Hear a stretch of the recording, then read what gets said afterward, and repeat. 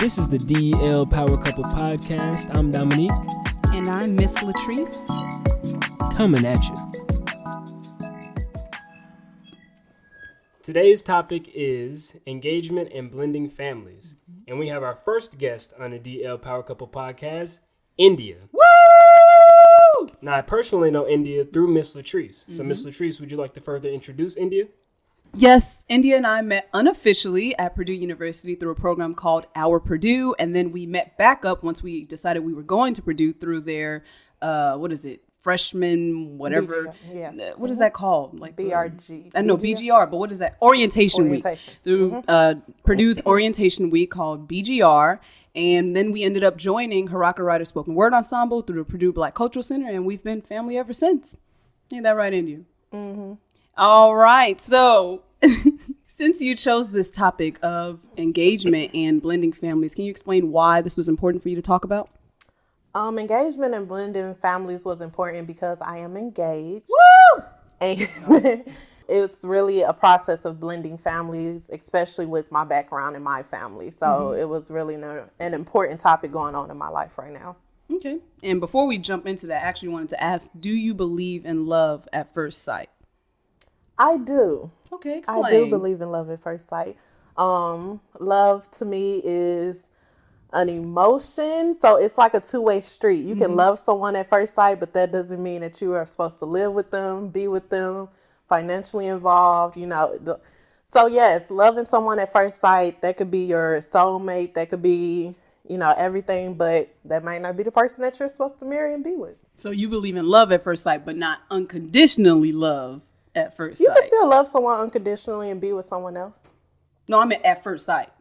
So what you're saying, you were like, it doesn't mean you're going to necessarily have to marry them and agree to be with them, but you could be in love with them at first sight. Yes. Okay, so then with your current partner, CJ. I forgot you told me not to say partner. I forgot. But that's just what I call everybody's. Okay, we'll let it slide for you. Do you want me to say girlfriend? No, it's fine. No, fiance. Do you want me to say fiance? Dominique. Should I say fiance? So with your current fiance, CJ, do you believe it was love at first sight? For me, yes. We actually met on a social media platform. Mm-hmm. You want to give that away? Huh? You want to give what that social media platform was? That called? It wasn't a social media. It was a website, a dating app. Okay. What was it called? My Yearbook or one of them? I was on them all. Okay. Yes, we actually met on there, so our profiles linked. Then we were texting for a while. Then we met in person. How was that? It wasn't awkward at all. It was not awkward at all. Yes, I was out there, 16, 17, meeting people off the internet, whatever. I was very safe about it.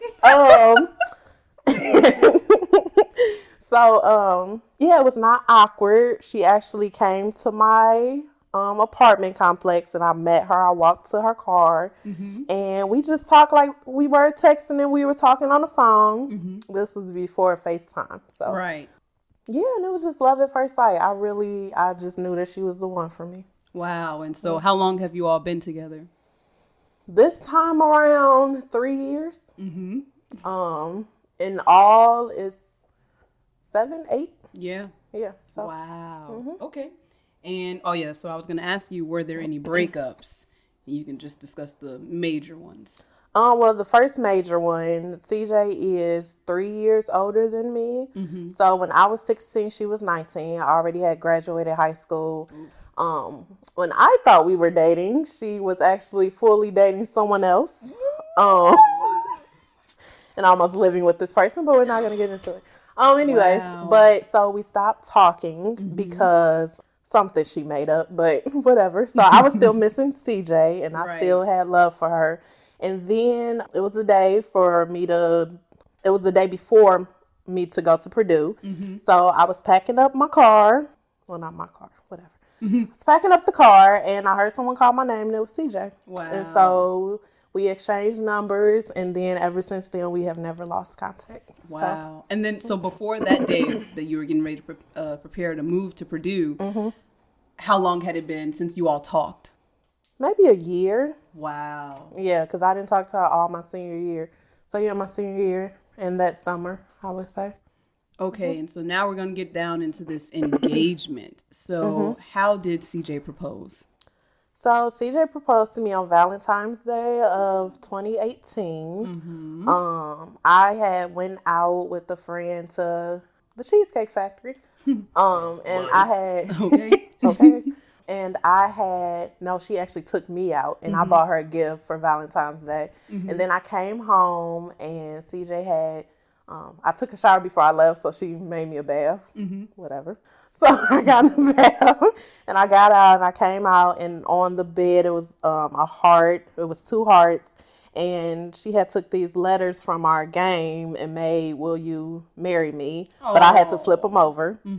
And so, and then she gave me the promise ring I had before, because we didn't want to spend money on a ring. I told her, I said, "You proposed to me. Don't you go buy me no another ring, because we ain't got it." Okay. Let's go to something else.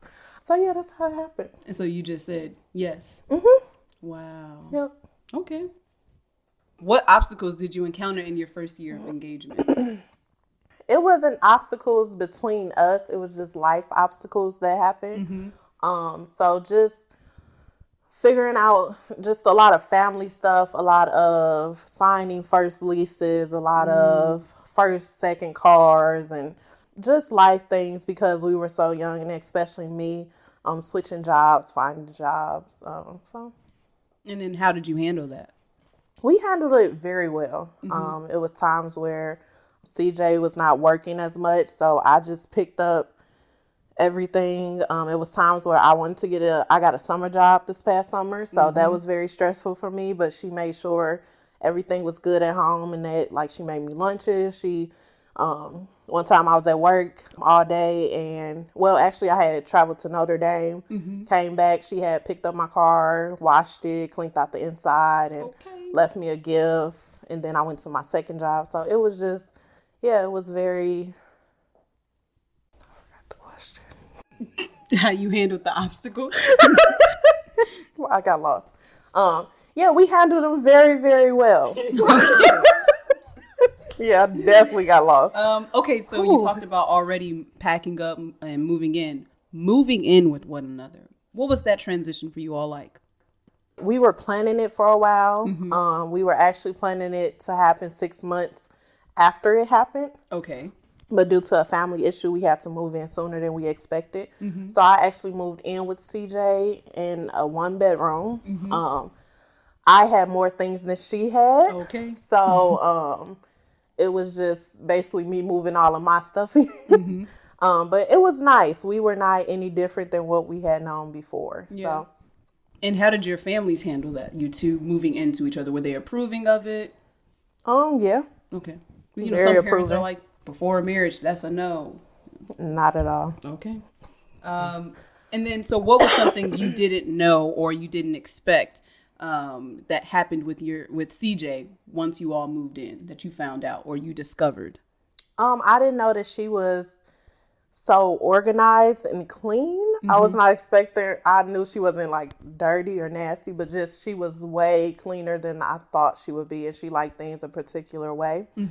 She found out with me that I'm clean, but I'm not so organized, and I can get messy, especially when I have in weave and I'm doing my hair, and it's hair everywhere, or it's makeup everywhere, and I just run out and leave it. So, but we solved that. We have an extra bedroom for me. So, but I still do my hair in my bathroom. So she has her own. Nice. Okay. And so what do you think has been the biggest argument you two have faced thus far? And why do you think it was such a big argument? I wouldn't say it was one argument. I would say it was just a time period. It was right before we were about to get married. Our wedding was set for May of this year, 2019. And this happened like in February, March-ish. And it was just her anxiety about getting married, because her family has she just had a bad tone for marriage, a bad just connotation of it. And she was just anxious about it. And and after we passed that time, she went back and said, I didn't know how marrying you would look. I knew I wanted to marry you. It was just the whole idea of marriage. Right. So I wasn't the problem. It was just her anxiety. And that was a big part. So her having anxiety, what ended up happening?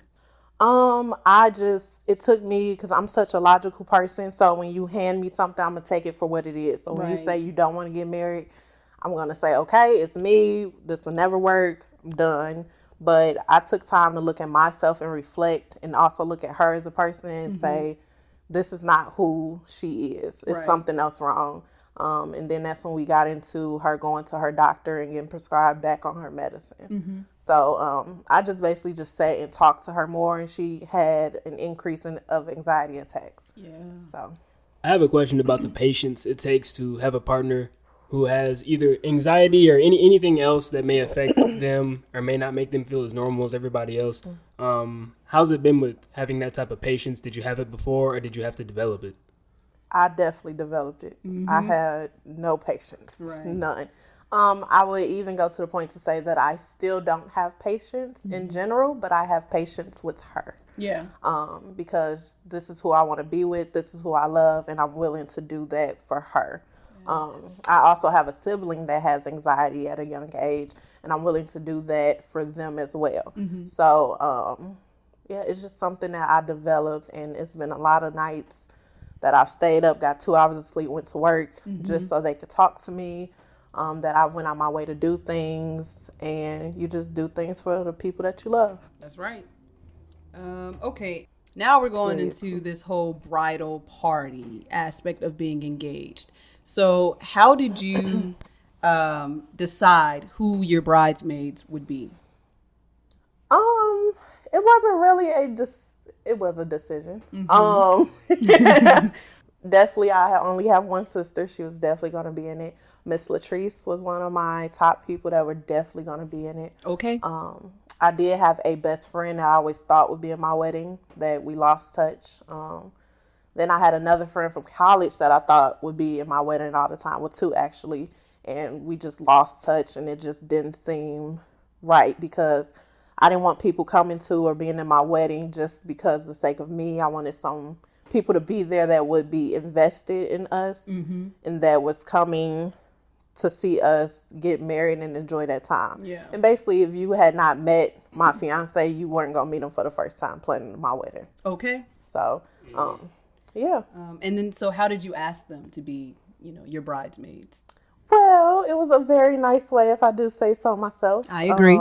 I bought these clear glass, like jewelry boxes. I made them each a card where I put a picture of us, and I had them circle yes or no. And I also wrote a paragraph about why I wanted them to be it. And I gave them each individualized gift. Some of them got like chapstick. It was EOS too. It was nice. Okay. Lotions, and it was jewelry. Miss Latrice, I know she was the only one who got like clothes. Yeah, it was really nice to me. I put a lot of thought into it. I agree. And then, so what problems did you encounter with your wedding party or your bridesmaids as the engagement process started to develop?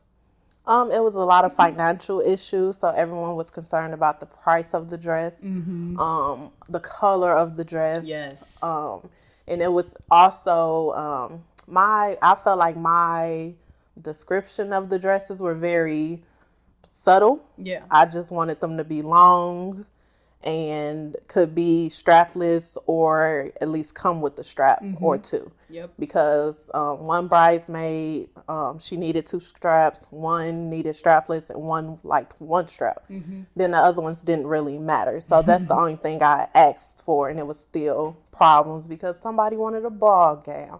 Somebody questioned why we did it like this, and it was just, a lot. Unnecessary stress. Yes, very much. I do remember that. And so what is one thing you wish you knew before being engaged or just entering a relationship in general?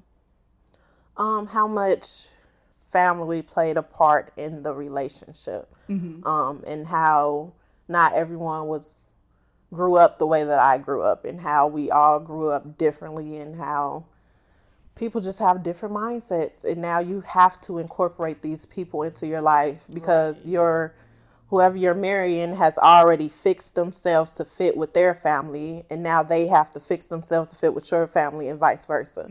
So it's just a whole nother mindset. You think you're gaining this one person, but you're gaining so many more. And it's still, and that's going to be years of family reunions, and you will never fully meet everyone before you get married. Yeah. So I want to say it's good that you know that before, because I studied Japanese for 6 years, and that's usually, it's not the marriage of two people, it's usually the marriage of families. That's the part that they focus on.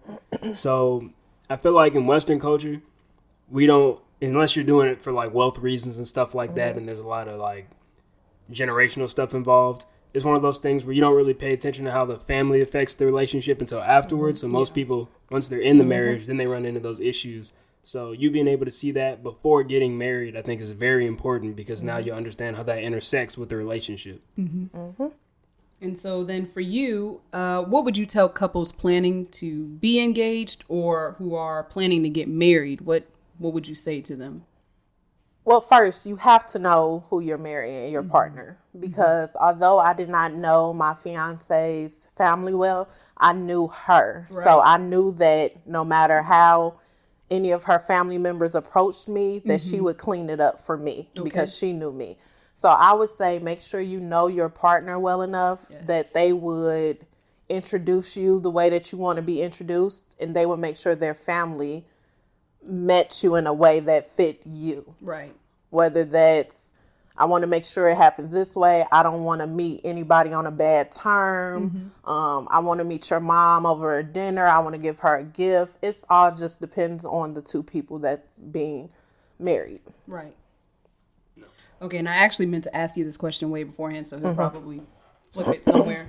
So we know, or we both know now, that same-sex marriage has legally been recognized in the state of Indiana since October 6, 2014.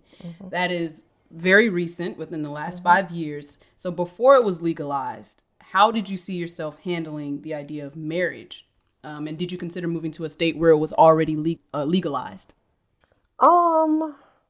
At first, when I was younger, I did not ever see myself getting married. Okay. I thought that I would never find someone that would fit me and my lifestyle for me to actually want to marry them. Right. But when same-sex marriage got legalized, I didn't really have a care for it. Maybe because I was younger. Yeah. I was just graduate. I was 18. Yeah.